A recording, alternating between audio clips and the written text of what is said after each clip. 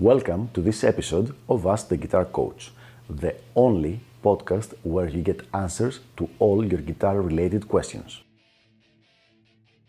If you're interested in developing your guitar skills and reaching your music goals, please send me an email at the email address ioannis@ioannis.org. That is ioannis@ioannis.org, so that I can let you know about all the different packages of Elite Guitar Coaching and how you can get private coaching by me.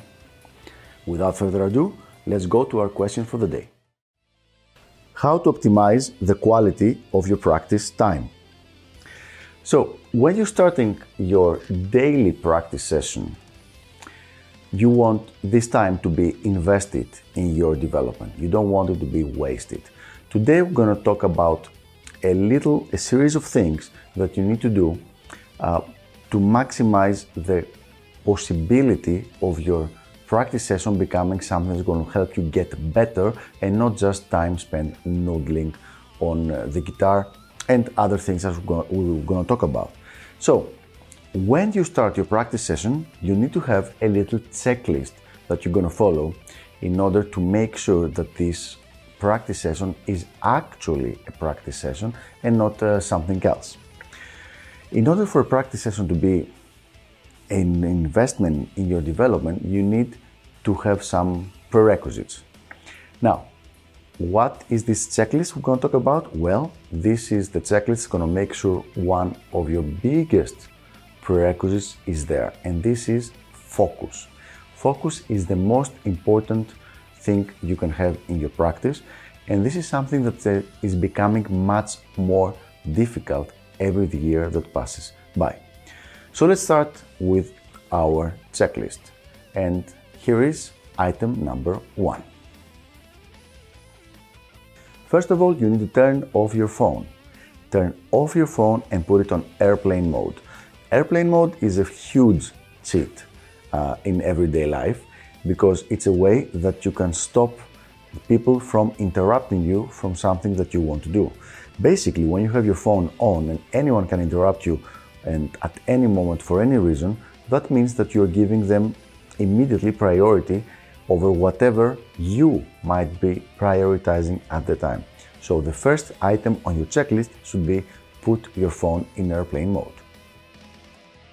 Item number 2, turn off all notifications from your cell phone, from your PC, from your tablet, from your iPad, anything. No notifications allowed. Now, if you use airplane on your cell phone, it will take care of the notifications for the duration of the airplane mode. However, your PC, laptop, and everything else is still going to be pinging all the time with notifications. You have to be able to turn this off. Once again, this is going to be a little checklist, a little routine that you're going to go through right before you start practicing. It's only going to take like no more than 2 minutes, but it's going to make all the difference in the world. So, no notifications. Turn them off. Number 3, you will decide on your practice time allocation. That means, let's say you want to practice for 45 minutes. For this 45 minutes, you need to make a commitment that you're not going to check your messages, your emails, your SMS, your DMs on Instagram, your Facebook messages, or anything like that. You're going to be off the grid for these 45 minutes.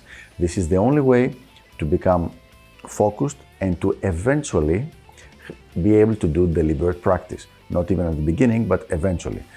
There is no other way. Even if you are disturbed or interrupted, even if there is the possibility of being interrupted, this will stop you from being able to be involved in this activity. So, no checking any emails, no checking Facebook, no checking your DMs in any kind of platform. I don't need to spell them out one at a time. Next one, and this is going to be kind of more difficult. Depending on your age, you need to go and notify your parents, your friends, or your significant other, whoever is living with you, that you are now in sacred practice mode and you're not to be disturbed for anything unless it is extreme emergency, like the apartment burning down or something like that. You're not to be asked any questions about what would you like to have for dinner. You're not going to be asked questions about what do you want to watch later on Netflix or anything like that. The door stays closed. I always kept it locked during the time I was practicing because it's important to communicate this thing to the people that live with you. So you need to make them understand that you're entering your practice time at that specific day. And this is the next step. And we have one more that is even the next step of this one. Let's check it out. The previous step was to tell your parents or tell your friends or whoever, your roommate, or tell your girlfriend that you're going to be practicing. This step is about actually teaching them that you are not to be disturbed. This is a different thing. The previous one has to do with you doing something, like just saying, okay, I don't want to be bothered for this hour. This step has to basically train them that this is your time, this is a time where you have priority. And this is difficult for many people. Both the guitar player who wants to communicate that and the people who have to accept what he is doing, because now what you're basically saying, you're saying, okay, I come first. This hour is mine. And several times, people that are going to be living with you are not going to easily accept that unless you really fight for it.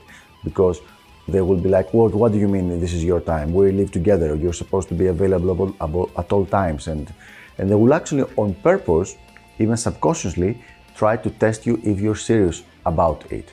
And then every time they try to bother you, they try to interrupt you, you need to just tell them, I will talk about after I'm done. And then you have to keep this consistent for several, sometimes like really many, over 10 or 20 practice sessions before they are trained. Honestly, it's just like training a puppy. They're trained not to bother you at that time because they're not going to get what they want. Which means if somebody asks you a question at the time and you answer the question, you're training them now to interrupt you the next time. And what you should be helping them understand is that you are not to be interrupted at that time.